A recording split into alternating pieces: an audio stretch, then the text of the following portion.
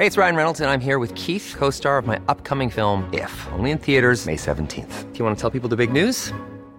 All right, I'll do it. Sign up now and you'll get unlimited for $15 a month and 6 months of Paramount Plus Essential Plan on us. MintMobile.com/switch.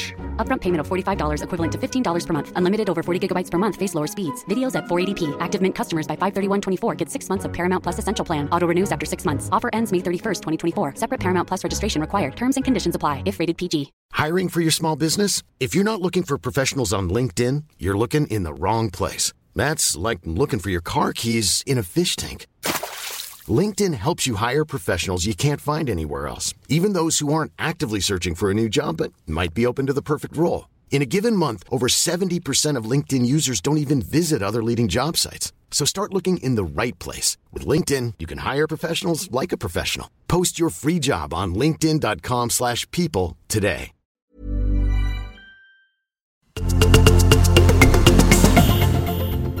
...288 brottare är det tänkt ska vara med i kommande OS i Tokyo. En före detta olympisk brottare ska det förresten handla om i vårt olycksdokument senare i det här avsnittet. Det är ju historien om Haparanda-profilen Thomas Johansson som undertecknad fått hedersuppdraget att ge olycka. Ser man på 288 tiondelar eller 28,8 sekunder var Nils van der Poels tid på sista varvet när han blev världsmästare på skridsko 5000 meter i februari. Om ni inte redan gjort det, lyssna gärna på Sporthusets van der Poel special kan vi kalla det i avsnitt 284. Och snart är kulan i luften igen. Allsvensk fotboll. En fråga inför varje premiäromgång, nästan den viktigaste faktiskt, är vem gör första målet och hur snabbt kommer det? Den bästa målskytten av nu aktiva allsvenska spelare är Hammarbys brasilianare Paulinho. När han spelade för BK Häcken så gjorde han det snabbaste premiärmålet 2016 efter 288 sekunder. När Stefan Holm blev världsmästare inomhus i Valencia 2008, jag minns det som igår, där på Radiosportens kommentatorsposition tillsammans med expert Miro Salar, ibland är han med i Sporthuset, ja då blev Stefan inte bara den höjdhoppare genom tiderna som tagit flest mästerskapsguld, utan också den äldste manlige världsmästaren genom tiderna i grenen med sina 31 år och 288 dagar. Och 288 mål gjordes under ishockey-VM 1981 som arrangerades i Sverige. 13 av dem gjordes av Sovjetunionen i den här brutala krossen mot 3 Kronor blev ju 13-1. Den svenska målvakten Pekka Lindmark blev utbytt under matchen men blev till slut ändå vald till turneringens bästa målvakt. Ishockey och 288 som i 288 som gjort avtryck i NHL-historien. Eric Lindros och Patrick Kane, båda med det tröjnumret och båda startade NHL-karriären med att bli första val i draften. Lindros minns vi framförallt i Philadelphia Flyers tröja och Patrick Kane är ju en av de största stjärnorna även nu i Chicago Blackhawks. 288 som jag kommer att tänka på. William Nylander i Toronto Maple Leafs. Och så, trots att jag är en GB Sandwich-person vill jag stryka under. Klassen 88. Va? Den här underbara nötkrokanten. Och när vi spelar in det här dessutom så är det så vårinspirerat utanför fönstret med vackert som skämt. Så jag vill ha en smältande 88 i näven. Klassiker sedan 60-talet. Ja, och innan det här avsnittet smälter, nu tar vi en tugga av Sporthuset, avsnitt 288. Ja, med Lasse Granqvist och Tommy Åström.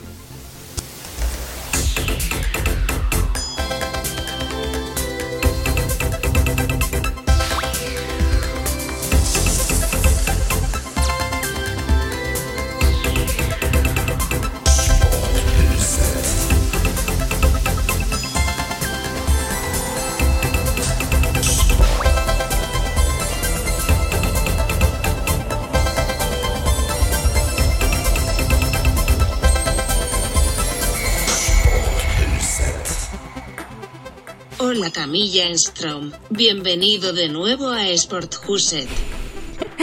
Ja men muchas gracias får jag väl säga då för att fylla i den här spanska välkomnandet som jag fick. Tack för det. Sol, sol, sol, sol, sol como siempre en Andalucía. Bara sol i Andalusien eller?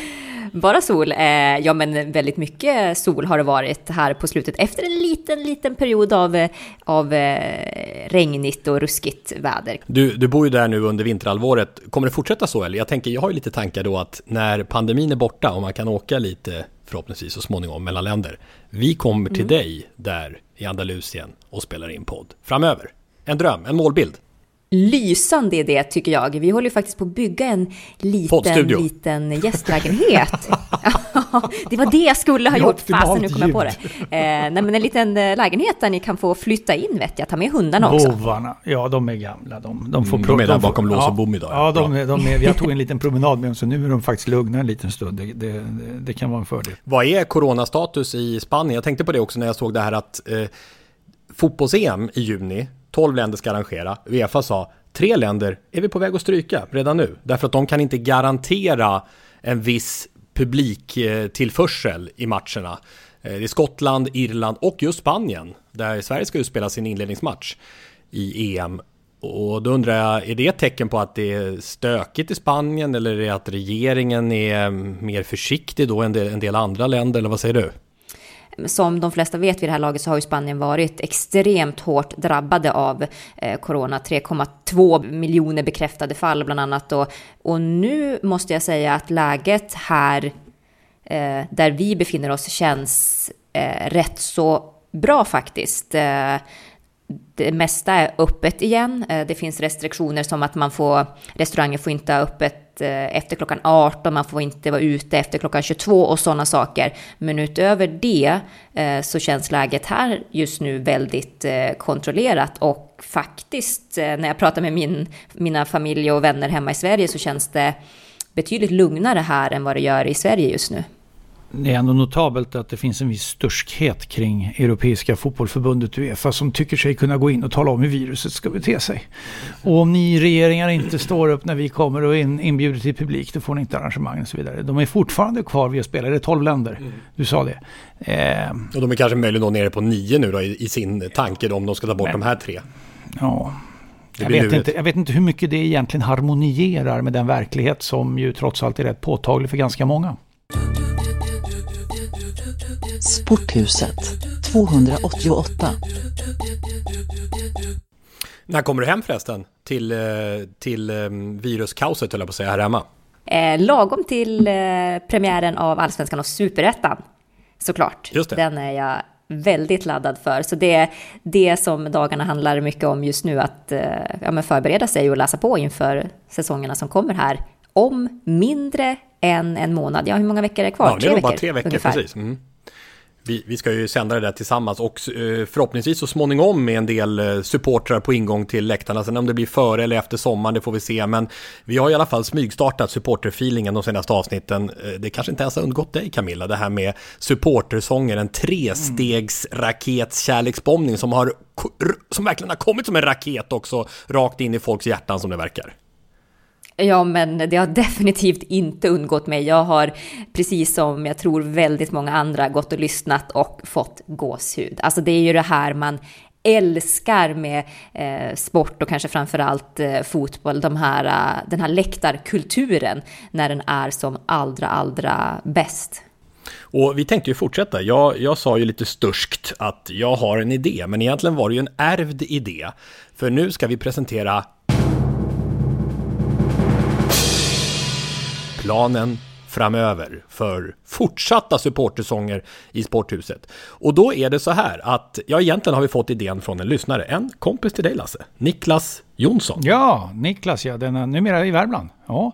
Han är ju, jobbar lite med färg, men det är ett ljudgeni. Alltså den här förmågan att kunna bygga ett evenemang ljudmässigt tillsammans med publiken. Alltså när det här harmonierar. Det finns ju de som exempelvis, när det är högt tryck i arenan och kör och det är go, du behöver inte ingen musik, va? Då ligger du lite lägre. Men när du behöver hjälpa publiken att dansa igång en föreställning mentalt så är han, alltså det är ett superproffs alltså. Han sa till mig, varför kör ni inte avsluta varje podd med en supporterlåt? Det finns ju mängder, det är ju inte bara de här kända och så vidare. Och så landar ju det till att vi kom i supportersånger kärleksbombningsläget. Ja, det dök ju upp parallellt med att han sa det var oberoende av varandra egentligen. Ja, men precis. Men då kan det ju vara, jag förstår hur du tänker nu. För det här är ju en idé som förtjänar att uppmärksammas då på samma tema. Ni lyssnare får beställa en sång kopplad till ett lag eller landslag och med en tillhörande motivering varför ni vill höra den här. Alltså det kan vara supportersång, inspelad klubbsång eller vad som är som ligger sist i avsnittet. Och vi har en person redan idag som ska smygstarta det här i slutet av avsnittet faktiskt. Ja, men redan nu vill jag testa konceptet på dig, Camilla. Och nu blir det lite uppstuds här. Camillas egen supportersång alltså. Ja, precis. Du behöver inte ha komponerat den själv. Jag känner att jag börjar bli lite nervös här på den här utmaningen. Men... Kom ihåg motiveringen. Kom ihåg motivering också. Att du måste ha motivering. Ja, men direkt när man tänker på supportersånger så finns det en sång som är lite av soundtracket till min uppväxt, får man säga. Min ungdom i Umeå. Ja, men alltså den här låten blir jag så fruktansvärt glad av att höra. Ja, men i och med det jobb som vi alla har så får åtminstone jag ofta frågan vilket lag jag håller på. Då är det ofta underförstått vilket herrlag jag håller på. Och jag svarar alltid att det enda lag jag verkligen har hållit på är just Umeå IK. Och det var en förmån, jag säger verkligen förmån, att få växa upp i Umeå i samma veva som UIK växte fram till att bli en dominant inom både svensk men också europeisk fotboll. Jag tror att jag var runt 14-15 sådär när de tog sitt första av då 7 SM-guld.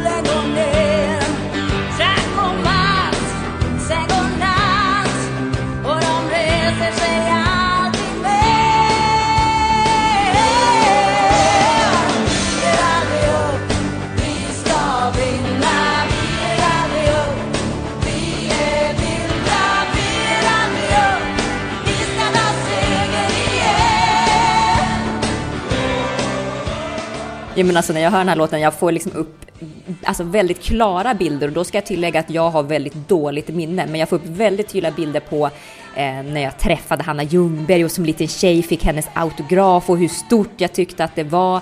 Jag kommer ihåg när de presenterade Marta på ett bilföretag i Umeå och jag var där, jag vet inte exakt varför jag var där, men jag var i alla fall där och såg när hon presenterades. Det hänger med och det är fina minnen som också då är starkt kopplade till den här sången. Ja, men det var jäkligt inspirerande att ha det här laget som var det laget i Umeå under den här perioden där i början av 2000-talet.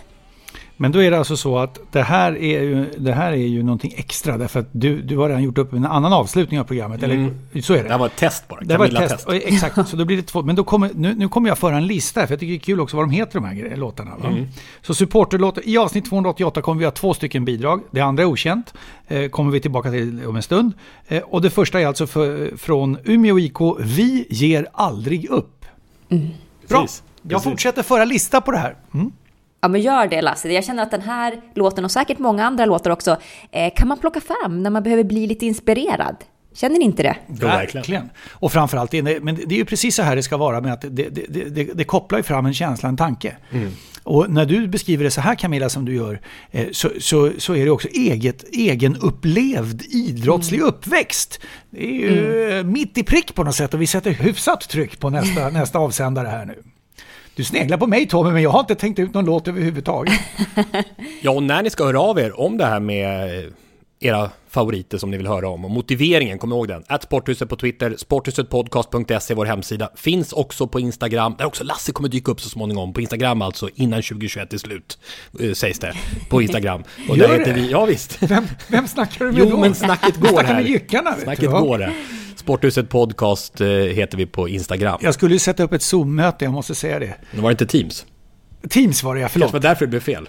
Ja, alltså jag skulle ju göra så här, du vet, då kan man ju visa sin egen PowerPoint-presentation i bilder. Det har ni alla varit med om nu och kört sådana möten, jag vet. Och så skulle jag fixa det här, för jag skulle snacka med Tobias Forsberg lite grann på C More, alltså vår härliga... Som var med nyligen i Sporthuset. Exakt. Och så tänkte jag lite med corona så där, man ska inte ses i onödan, så jag skulle köra på det. Jag lyckades inte installera den där förbannade appen. Så jag fick igång, så det slutade med att jag ringde Tobias. Först sköt jag på det, mer än ett dygn ska sägas. Till sist ringde jag Tobias och sa, jag kan inte skjuta på det igen, jag får komma. Så jag älgade iväg. Då var det skönt att han inte var i Andalusien. Utan att det var lite närmare. Eller vadå, det hade kanske kunnat vara härligt. Jag hade fått åka hit. Han bor nämligen bara ett stenkast, och då snackar vi stenkast. Inte när jag kastar, men det är när du kastar, Tobbe. Men det är inte mer, det är inom det är 48 minuter så är man där. Ja. Så att vi hade ett kanonmöte ändå. Ja.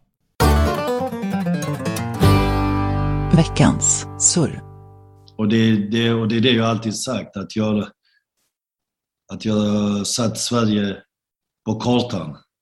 Det är att jag har visat hela världen vad Sverige är, vem Sverige är genom min fotboll. Guds återkomst, det ger du vara blygsam. Men man kan också formulera sig på det sättet som nyss nämnde. Zlatan Ibrahimovic egna ord på sitt Instagramkonto när det blev alltså klart häromdagen att han är tillbaka i det svenska fotbollslandslaget. Sista matchen trodde vi gjorde han i samband med Europamästerskapet 2016 i Nice när Sverige förlorade mot Belgien. Men 5,5 år senare och drygt det så är han återigen en del av det svenska fotbollslandslaget. Ja men wow, måste man ju säga. Även om det liksom har varit snack om det länge nu, det går ju inte att komma ifrån att han är den bästa fotbollsspelaren vi har haft. Och att få se honom återigen i blågult är ju såklart extremt kittlande. Sen så kan man ju såklart fundera vad det kommer göra med gruppdynamiken i det här laget som verkligen har byggt på att vara just ett lag. Men att han kommer in med extremt mycket erfarenhet är det ju inget snack om. Och jag tror också att känslan är att han också har kommit till den åldern, 39 nu då, där han också kan dela med sig väldigt mycket av det här till unga spelare. Och förhoppningsvis även få dem att lyfta. Jag tror inte han kommer att spela EM. Där tog det roliga slut. Verkligen partykiller. Jag tror att skadorna kommer sänka honom. Och för att vi pratar inte så mycket om det när det gäller fotbollsspelare och sådär. Att, jag menar, när vi pratar Duplantis och så vidare, bara han inte blir skadad. Men den här killen är alltså snart 40 och han har ju varit mirakulöst kommit tillbaka från skador, korsband och allt vad det är. Men alltså nu har det varit en månad borta då i november för baksida lår och nu har det varit några veckor med ljumske och sådär. Och jag tror tyvärr att den följetongen kommer fortsätta på grund av egentligen, helt enkelt att man har inte samma återhämtningsförmåga i den åldern, inte ens Zlatan.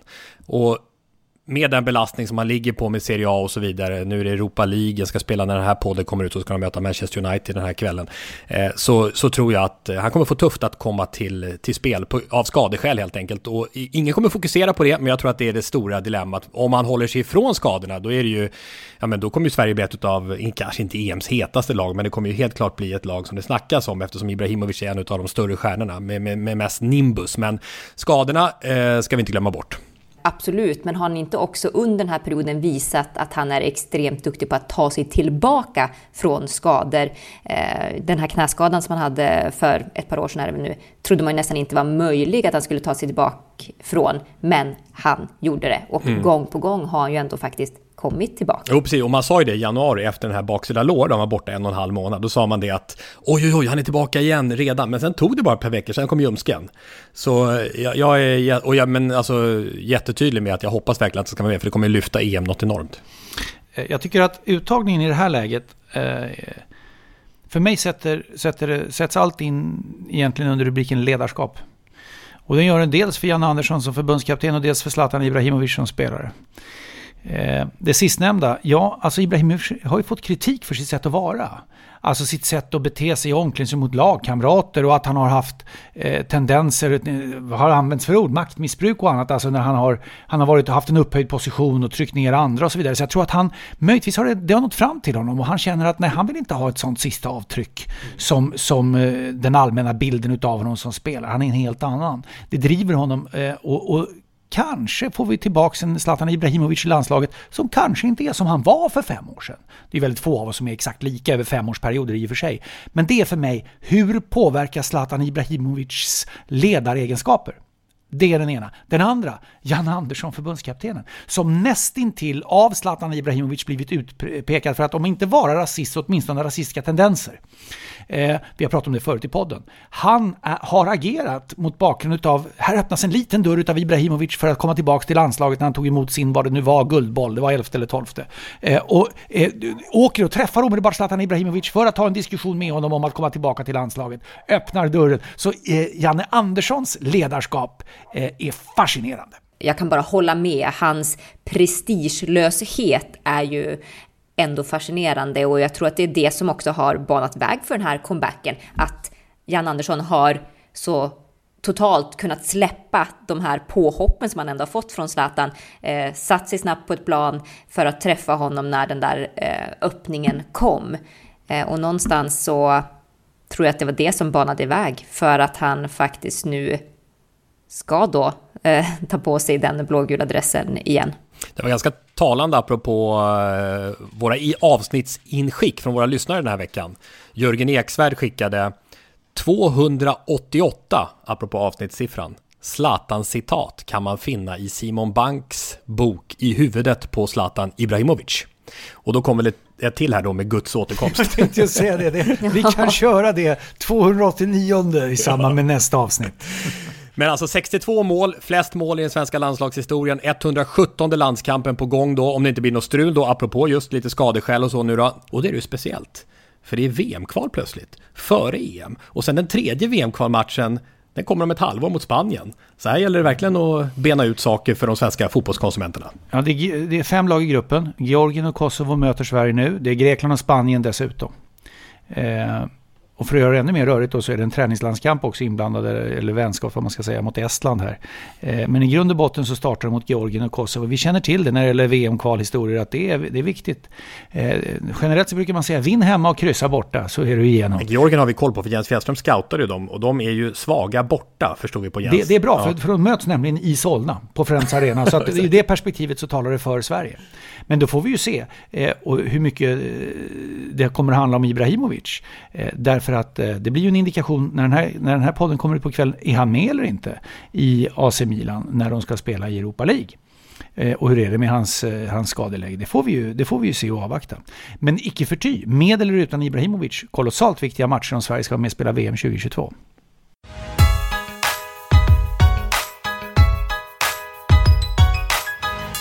Högt i tak i Sporthuset.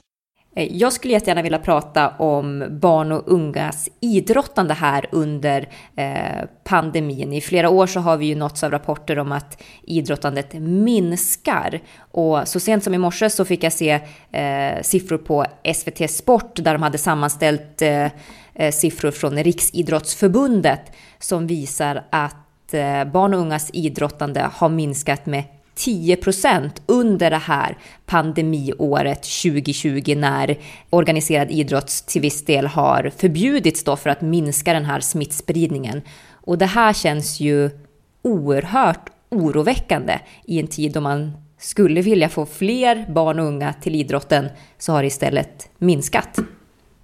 Ja, för det var ju så, vi har varit inne på det här tidigare i Sporthuset, att i slutet av januari så kom då till slut beskedet från regeringen att de som fyller 17 i år till och med 19 i år får börja träna. Men det var ju så att i ett helt kvartal så fick de inte träna.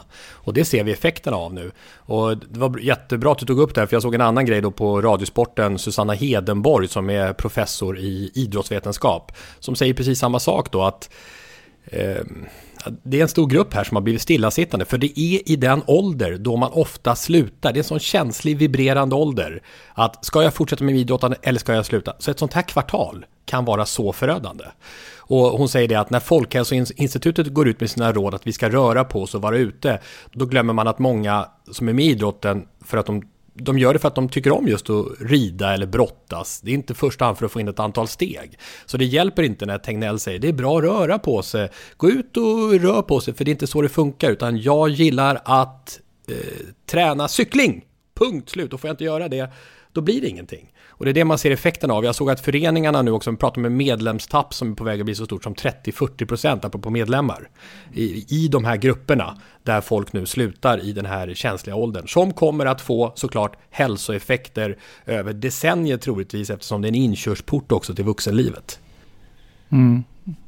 Ja, det är rasande stort bekymmer. Alltså för det första, smittspridningen måste begränsas, det tror jag nästan alla är överens om.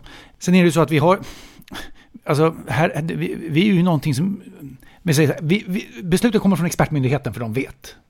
Nej, de vet inte. De tror sig möjligen veta. Men många gånger säger de att vi vet inte.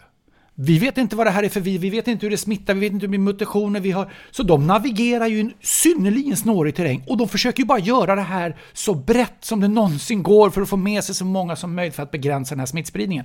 Och då menar jag så här, Riksidrottsförbundet som ju är sammanslutningen utav nästan all idrott är ju i Riksidrottsförbundet. De har ju ett enormt ansvar på sig att driva på folkhälsoaspekten i det här med den myndigheten som heter så. Nämligen att vi behöver hålla igång, vi behöver använda den ideella kraften och hålla igång. Jag har sagt det förut i podden, jag är verkligen det. Jag är övertygad om att det är några som kan ta ansvar, laga efter läge och göra rätt. Så är den ideella ledaren. Därför att den ideella ledarskapet är så van vid att ställa om hastigt och nu ska vi nu trodde jag vi skulle vara 20 på träning, vi blev 8, då gör vi så istället och vi har inga västar idag, får vi göra så här och vi lägger lite kottar som mål eller vad det är för någonting. Man hittar lösningar hela tiden och alltid och det så här skulle vara likadant. Du får gärna hålla igång verksamheten men du får inte vara inomhus och du måste hålla avstånd. Ja men då hittar vi den typen av lösningar. Okej, så när Folkhälsomyndigheten tog det felaktiga beslutet, för det kan vi nog slå fast nu att det var felaktigt. När de stoppade träning för åldrar 16-19. Varför kan vi slå fast att det är felaktigt? Jo, för att i slutet på januari så kom beslutet ni får börja träna igen. Efter att de inte hade fått träna på 3 månader. Och när det beslutet kom, då var inte smittspridningen lägre. Utan den var på samma, om inte högre nivå. Och det är beviset på, även om det är svårt, att det kan vara svårt att ta rätt beslut, det är nytt det här med pandemi och så, men det är beviset på att det var fel och det får idrottsungdomar sota för nu. Men du menar alltså på Lasse att RF, Riksidrottsförbundet, har misslyckats i att kommunicera det här, eller vadå? Ja, utan tvekan. Hur vet du det? Jag har inte hört något ifrån dem. Nej, men de kanske har pratat, vi får inte reda på allt som de pratar med varandra. Nej, men det vill bara gå ut och titta på. Det här är ju ett allvarligt läge. Idrotten tappar ju, alltså vi tappar barn och ungdomar att hålla på med idrott. Nu börjar siffrorna komma. Nu börjar man prata om en förlorad generation. Folkhälsomyndighetens generaldirektör Johan Karlsson har varit ute och pratat om risken med att förlora en hel generation. Alltså Riksidrottsförbundet... Du menar att de kan ha försökt, menar jag på. De kan ju ha försökt att säga det, men Folkhälsomyndigheten har sagt bra försök, vi kör så här ändå.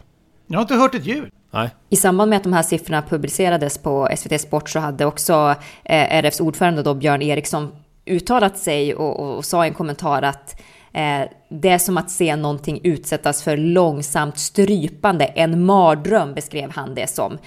Och det förstår man ju att så är känslan för dem. Men det man kan fråga sig då, har RF gjort tillräckligt för att försöka påverka Folkhälsomyndigheten, att förklara liksom effekterna av att stänga idrottshallar kontra vad det får för följder faktiskt senare i livet för den allmänna folkhälsan. Och nu börjar det ju bubbla upp de här effekterna som vi ser senare till följd av restriktionerna och förbuden snarare än den faktiska smittspridningen. Men vad jag säger är att jag tror inte att expertmyndigheten vet. Jag tror inte ens faktiskt att de tror sig veta. De gör så gott de kan i någonting som vi inte har upplevt. De har aldrig varit med om en pandemi själva, för det var 100 år sedan. Det är inte ens gamla professorn Johan Giesecke var med då. Ja, utan det kanske. Men de spanska sjuka. Och då menar jag så här, då ska inte det är inte Riksidrottsförbundets uppdrag att ta in en total passiv ställning och säga att vi ska begränsa smittspridningen, punkt slut. Utan det är också att entusiasmera och diskutera hur kan vi hålla igång folkhälsan. Och det har jag utgått ifrån att de har gjort. Ja, men vi vet ju såklart inte vad som har sagts bakom stängda dörrar och exakt hur diskussionerna har gått mellan Riksidrottsförbundet och Folkhälsomyndigheten. Men det vi nu ser svart på vitt är trots allt att en stor grupp barn och unga faktiskt lämnar idrotten. Och det är ju enormt sorgligt. Inte bara för att man behöver få den fysiska aktiviteten. Det är också ett sammanhang som man tappar när man lämnar idrotten. Och Det känns som att det hade kunnat göra mer också, som ni har varit inne på. Idrottsledare är kreativa och är vana att lösa saker. Det var som Daniel Silensjö, vår lyssnare som har uppmärksammat ämnet flera gånger, skickade också att det är en maxbegränsning samtidigt nu på träningarna på 8 personer i handbollen som han är involverad i där i Kristianstadsområdet. Och då, apropå att de måste vara kreativa, så sa han, vi kan ju inte spela på full plan 6 mot 6, så då kör man 4 mot 4 på halvplan. Apropå den här kreativiteten som du var inne på, Lasse, som krävs hos ideella ledare. Det är inte optimalt, och han skrev det att man kan ju undra då, är det så stor skillnad på smittspridningen? Men nu får vi köra så, för att det är 8 personer som är begränsningen. Man kan också tänka att många av de här barnen och ungdomarna kanske träffar varandra faktiskt på skolan och idrottslektioner. Så frågan är hur många nya kontakter egentligen det handlar om som man skapar. Om det är skäl till att rent stänga idrottshallar som man har gjort. Jag är olyckan, Ole-olyckan. Obi-dobi-dobi-dobi-dolyckan. Krasch och bang-lyckan, gnissel och pang-lyckan. Så akta er för mig, annars händer en grej. Olyckspåsen i Sporthuset. Ja, den där vignetten med Ted Åström i spetsen, den passar väl kanske bra då efter ditt förra ämne också, Camilla, om det här med barn- och ungdomsidrott som har gått i stöpet under pandemin. Men det var ju så att vi drog en lapp ur olyckspåsen första gången efter den här supporterkavalkaden utav kärlek. Inbjudne Gusten Dahlin var ju mycket tydlig med att han tyckte att det behövdes den typen av förändring efter all sång.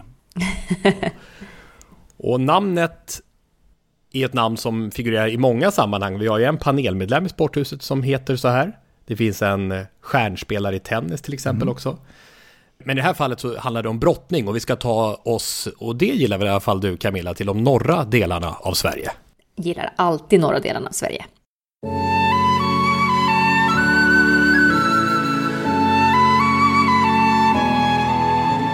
Du torkar tårarna på min kind. Du lyser norrsken, du blåser vind. Allt du vill är att skona mig, men jag kommer aldrig att glömma dig. Får han fatt med sina enorma långa armar, så sitter man fast som i en skruvstäd. Karelins armar räcker nästan till hans anklar. Karelin är förmodligen den enda människa som kunde gå raklång och plocka lingon. Thomas Johanssons egen skrivna dikt där om den omöjlige Alexander Karelin, lyftkranen från Novosibirsk som ständigt och jämt och alltid stod i vägen för Thomas. Sanningen är såklart att Johansson vunnit väsentligt fler guldmedaljer om inte Karelin från sent 80-tal varit motståndare. Nu blev det ändå 12 medaljer, varav en guldmedalj på de där 12, på 28 mästerskap för Thomas Johansson räknat från VM i Göteborg där debuten var 1981 till OS i Atlanta 15 år senare. Och en hel del, det ska sägas, en hel del hann med att hända innan Karelin presenterade sig för den internationella publiken och för Thomas Johansson 1988. Här Thomas Johanssons nationella debut på svenskt mästerskap 1981. Och där parerar Thomas Johansson. Och ser man på till den fullsatta publikens vilda glädje, så blir Thomas Johansson svensk mästare på pall genom att besegra 50 Mäkelä från Norrtälje. Och titta så glad han är, norrlänningen. Ja, vi ska naturligtvis också närmare presentera den här unge svenska mästaren, den yngste någonsin i tungvikt, Thomas Johansson från Haparanda. Hur länge har du sysslat med brottning? Ja, 8 år har jag hållit på. Du blev så vansinnigt glad i den här matchen. Ja, jag förlorade förut mot honom, förra jul. Ja, i första SM, vi måste ju bli glad. Ingvar Oldsberg intervjuade efter första tunga titeln SM-guld 1981. Ni hörde förresten också expert Janne Kårström där en kortis. Thomas Johansson var en supertalang som fick en karriär befläckad av dopning. Efter sitt silver vid de sommarolympiska spelen i Los Angeles 1984 visade dopingprovet spår av anabola steroider, något som Johansson erkände. Han hade tagit preparat som skulle hjälpa honom till en snabb viktökning efter en besvärlig skadeperiod. Tung vikt i just tungvikt var avgörande och Johansson fuskade. Avstängningen blev 18 månader. Thomas Johansson var en, om inte hatad, så åtminstone starkt ogillad person i konungariket Sverige efter avslöjandet om doping. Det föreslogs att han skulle ha utnyttjat Haparandas geografiska närhet till Finland och flyttat över gränsen. Men envisheten och revanschkänslan drev Thomas Johansson att komma tillbaka. Och 1986, efter 18 månaders avstängning, blev ett oerhört kraftfullt år för Thomas. VM-guld i Ungern efter en dramatisk 5-4-seger mot en Sovjet, alltså inte Karelin som inte kommit igång än, inför en högljudd ungersk publik som lyfte Thomas Johansson till sitt livs revansch. Och den svenska idrottspubliken, den visade sin beundran för hans kraft att komma tillbaka. Han belönades med Radiosportens Jerringpris och dessutom Svenska Dagbladets guldmedalj. 1986 vann Thomas Johansson bragdguldet. Ja, det var ju sånt som man trodde inte att man skulle få efter allt som hade hänt och sånt, men att jag gjorde ju en, som nu efteråt då tycker man, då gjorde man ju en prestation som var utöver det andra och över det annat, för att just i tungvikten som de satsade så hårt, öststaterna, och ingen hade vunnit på 50 år alltså där, så de uppskattar ju säkert det, och det var stort inte bara i Sverige, det var stort i hela världen. Nu så låg vägen öppen för fortsatta framgångar. Fler VM, EM och OS väntade på den kraftfulla svensken, som dock skulle utsättas för omild behandling och aldrig lyckas besegra den hopplösa lyftkranen Karelin som intog brottarmattorna 1988. Karelin är ju som... Man har mött många motståndare, men han är som en speciell stil på det sättet att han har lång räckvidd, långa armar, stark är han och smidig till sin storlek ändå. Men att han har mycket brottning på det sättet att han vill ha motståndaren ner i mattan, och sen gör han de här lyfterna som kallas för lyftkranen och slår motståndarna från mattan, lyfter, och man flyger upp i, han är nästan 2 meter lång och väger 130 kilo och man är ovanför hans huvud och landar på nacken från 2 meters håll, och då är min 130 kilo och hans 130 kilo, så det är 260 kilo som bara, och när det kommer med fart så det är några ton som landar på nacken. Och så här händer något, det är ju katten på råttan på repet, och ska man vara lite elak så var ju det enda greppet Thomas fick in i den här matchen när han räddar domaren från att få huvudet i golvet, när han snabbt är framme och tar tag runt hans fri. Ja, vi har ju valt att placera Thomas Johanssons karriär i olyckspåsen, trots VM-guldet 1986, trots Radiosportens Jerringpris och Svenska Dagbladets bragdguld samma år. Den stora revanschen efter diskvalifikationen, fråntagna OS-silvret 1984 och påföljande 18 månader långa dopningsavstängningen. Men hans karriär fick ett oöverstigligt hinder i den hopplöst överlägsne och för Thomas Johansson dessvärre samtidigt Alexander Karelin, som alltså Thomas Johansson skrivit en dikt om och möjligtvis också till. Får han fatt med sina enorma långa armar så sitter man fast som i en skruvstäd. Karelins armar räcker nästan tills hans anklar. Karelin är förmodligen den enda människa som kunde gå raklång och plocka lingon. Ja, men det är ju en underbar beskrivning det där med att gå raklång och kunna plocka lingon. Men annars så var det ju verkligen en comeback får man säga av Thomas Johansson då efter den där dopningsavstängningen. Blandade känslor tycker jag att man får efter att ha hört det här olycksdokumentet. Ja, det är dubbel olycka. Det är Karelin-olyckan. Karelin som är för övrigt kärleksbombad i avsnitt 100 avsnittsjubileet. Men jag tycker ändå framförallt måste man ändå peka på dopningen. Och det är ju speciellt då, för frågan är om det här hade varit möjligt nu.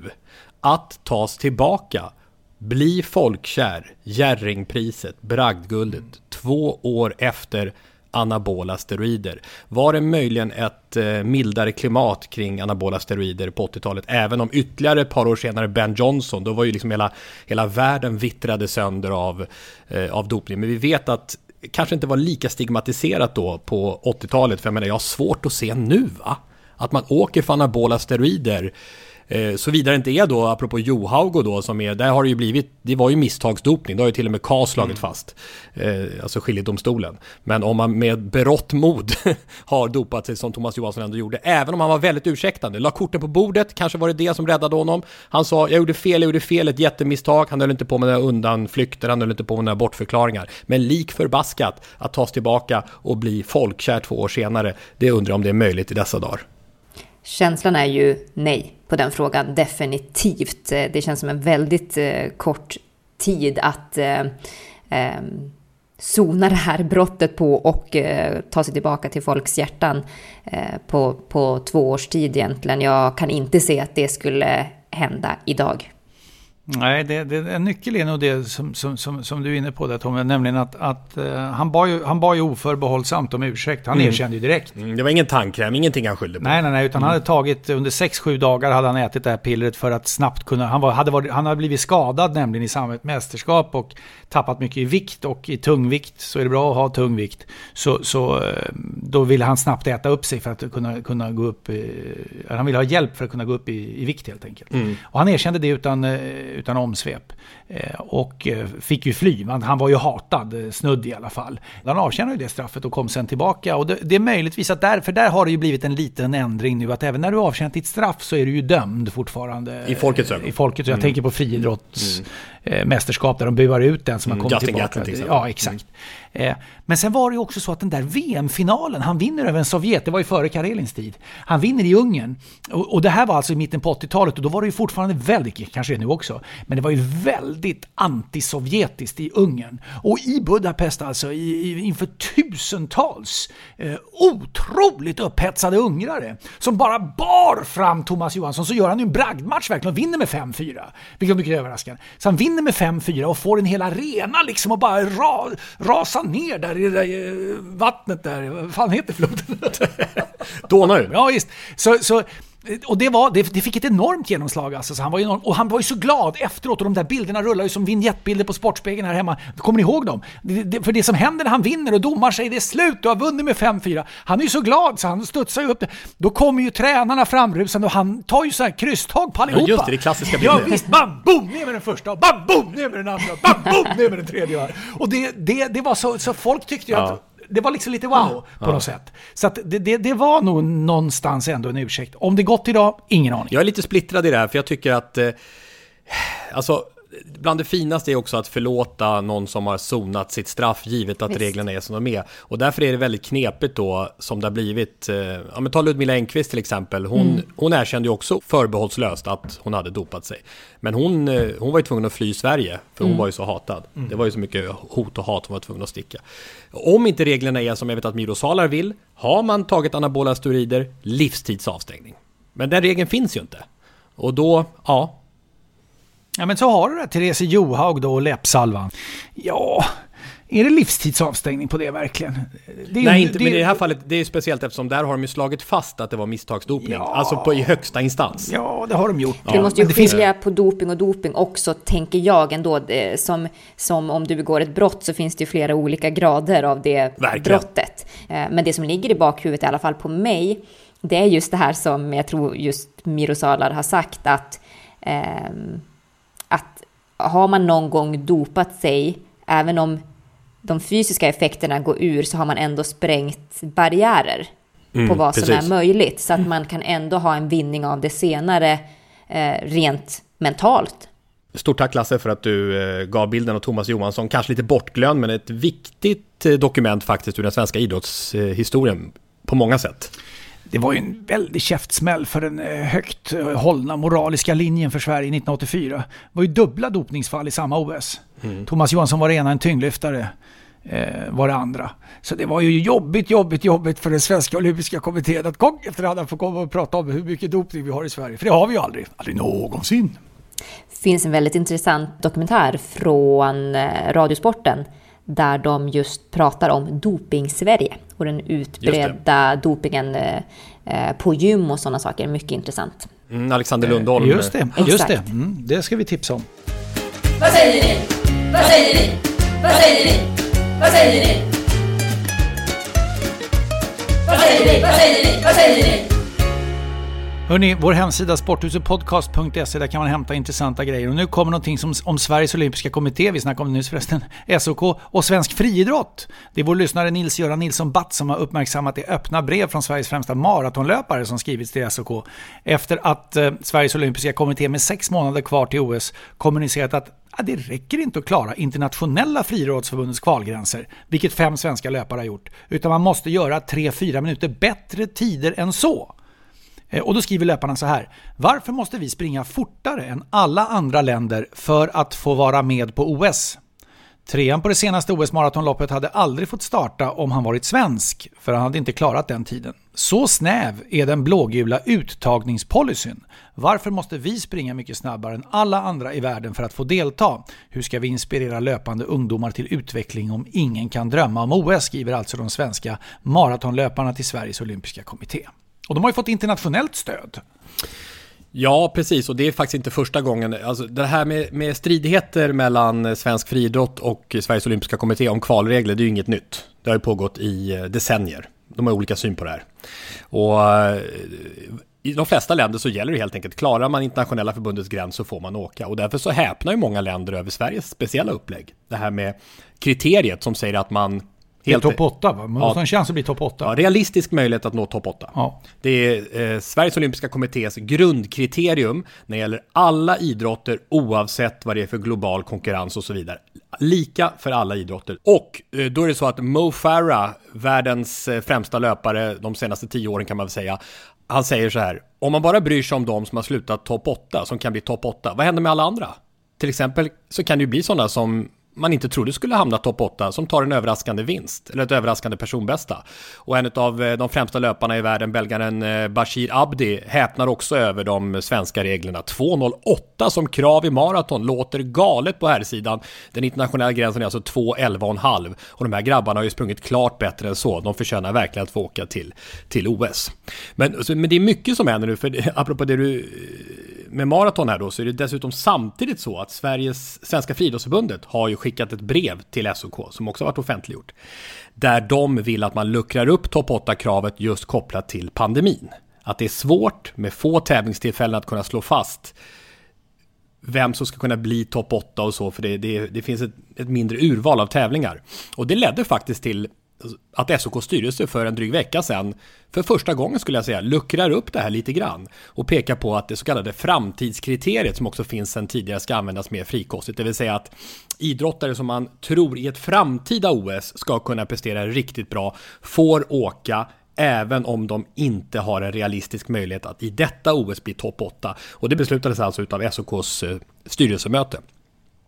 Men man sa ingenting om det här med maraton. Så specifikt maraton så ligger fortfarande frågan väldigt öppen. Och det jag hittade som har lusläst nu alla deras regler i SOK, det är ju att jag undrar om det här är rätt det de gör. För att det står ju också så här: senast 10 månader före OS så ska kvalitetskrav och tidsplaner för uttagning fastställas och dokumenteras.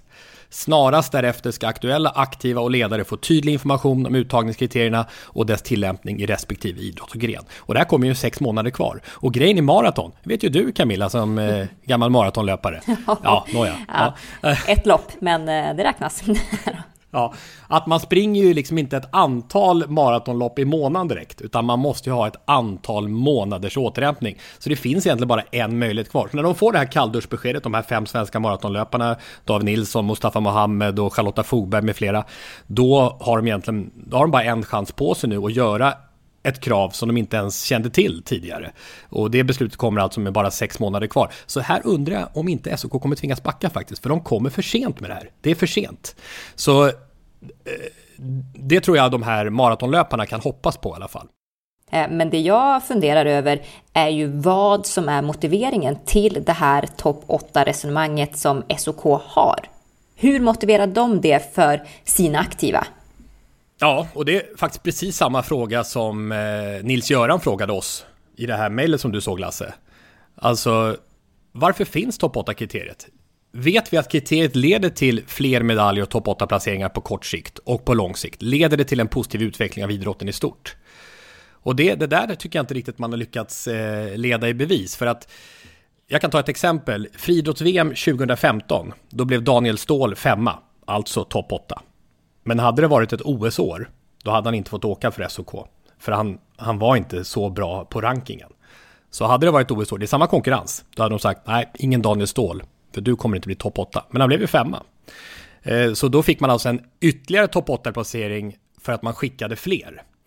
Motargumentationen som man ofta hör då, som jag är väldigt allergisk mot, det är det här: vi ska inte skicka massa turister. Och det kommer egentligen från massa kvällstidningsrubriker, började för ungefär 20 år sedan redan. Jag tycker det är så fräckt också att kalla turisterna, man vet hur de här elitidrottarna, hur hårt de tränar, att kalla dem för turister. Verkligen. Ja, men en sak är ju aspekten att inte skicka för många, för det finns en ekonomisk aspekt på det. SOK pröjsar ju kalaset, det är det ena. Men det andra är också att inte urvattna. Vi skickar en trupp som presterar på maxnivå. Vi ska inte urvattna vårt OS-deltagande. Jag tror det är där någonstans man hittar anledningen till det här topp 8-kravet. Det vill säga, vi ska inte ha en massa som slås ut tidigt, pang, pang, ut. Utan vi ska alltid skicka superkvalitetsidrottare.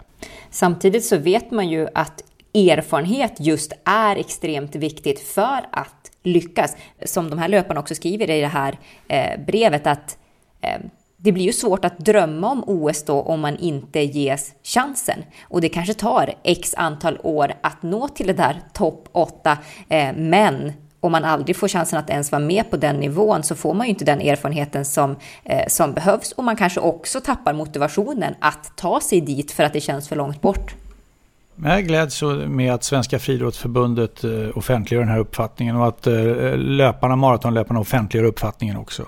De kanske har suttit och pratat bakom stängda dörrar här och märkt att här händer ingenting, utan det behöver bli en aktion, det behöver hända någonting, det behöver offentlig debatt och diskussion. Det är precis så här vi andra får reda på att vi kan engagera oss i den här frågan.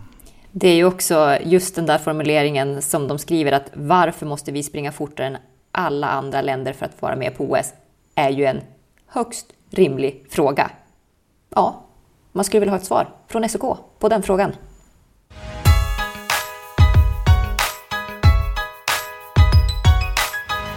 Öppet hus i Sporthuset.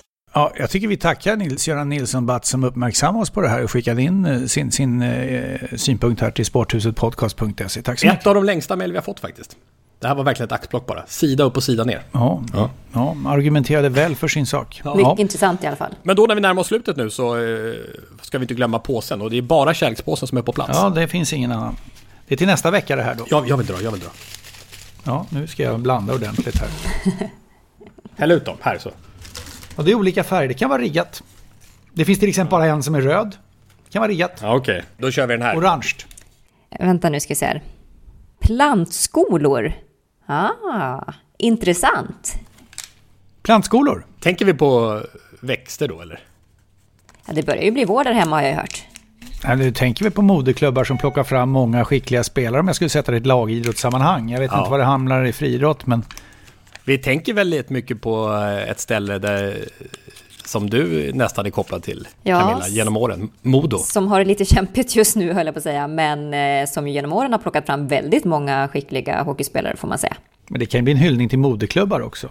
Ja. Fast det kanske inte är samma sak av moderklubb som plantskola, men det finns ju mängder. Ishockeyn är ju väldigt bred på den här punkten, ska vi veta. Men Modo hade ju länge det signumet. De kallades väl, vad kallades de? Heart of Hockey, men de hade någonting annat innan. Det var ju också hockeygymnasiet som hamnade där, som ju innebar att de fick ett enormt lyft i, jag menar...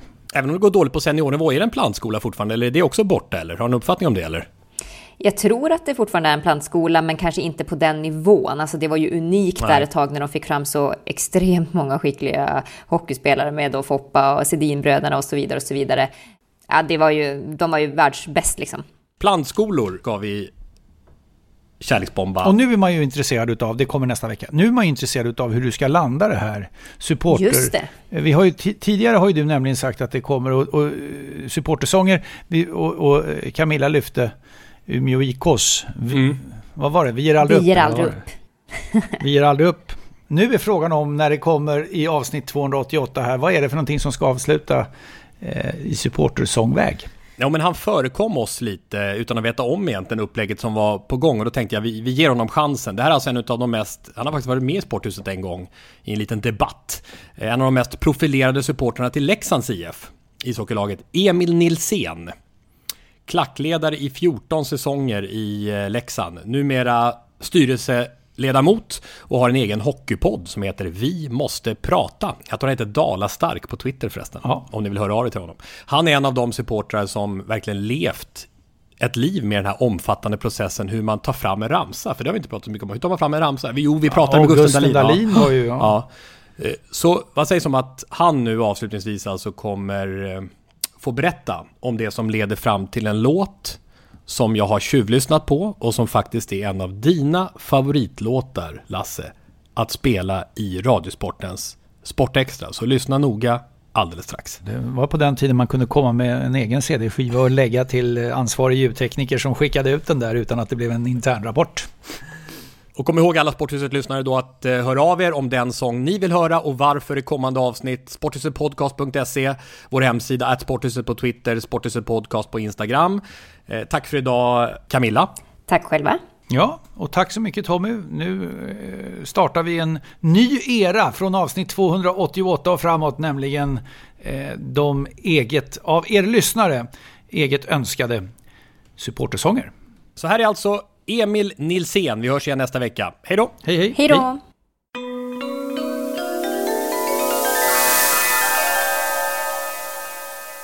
När jag satt i knä på pappa precis bakom läktarens spelarbås i gamla isstadion, då var det 2 saker som upptog min uppmärksamhet mer än hockeyn. Den första var att försöka få ögonkontakt med min gympalärare Ronny Reichenberg som satt på bänken i tröja 23. Och det andra var att försöka höra vad som sjöngs på den södra ståplatsläktaren.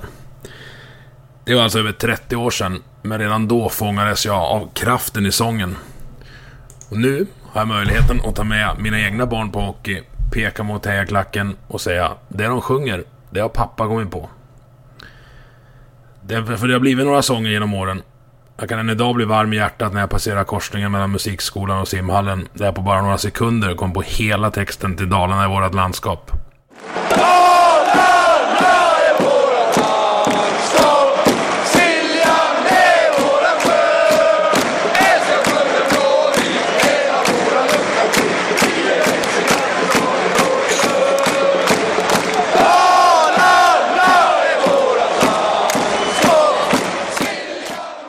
Processen att skriva en sång som fungerar på läktaren kan variera otroligt mycket i längd.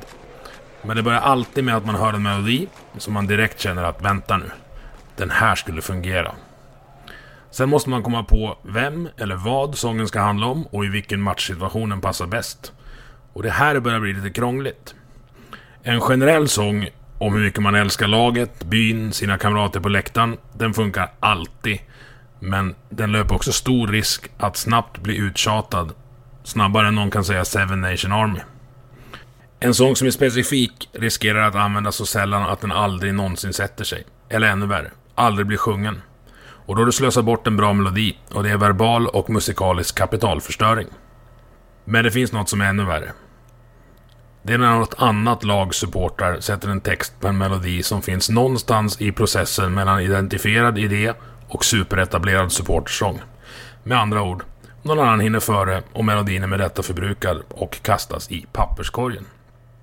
Det är en sån sång som jag tänker passa på att utse till den bästa sången som i närtid rullat på en svensk ishockeyläktare. Och jag hatar att jag älskar den, och jag hatar att jag inte kan låta bli att nynna på den efter varje gång jag råkar se en Djurgårdsmatch. Djurgårds IF, du är allt jag har. Aldrig lämnar jag dig ensam kvar. Alltid kommer jag stå upp för dig. Och kärlek till dig lämnar aldrig mig. Tja-la-la.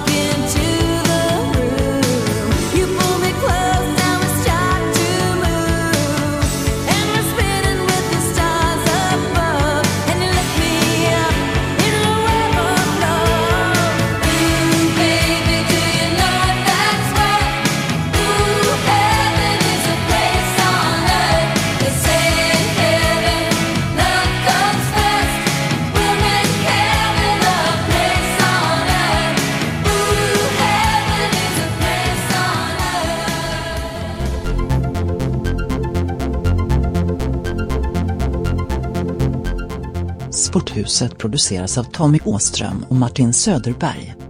På webben sporthusetpodcast.se.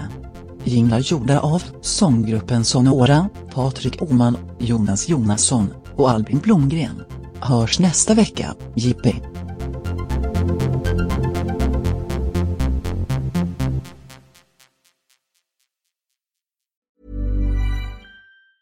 Planning for your next trip? Elevate your travel style with Quince. Quince has all the jet-setting essentials you'll want for your next getaway, like European linen, premium luggage options, buttery soft Italian leather bags, and so much more. And it's all priced at 50 to 80% less than similar brands. Plus, Quince only works with factories that use safe and ethical manufacturing practices. Pack your bags with high-quality essentials you'll be wearing for vacations to come with Quince. Go to quince.com/trip for free shipping and 365-day returns.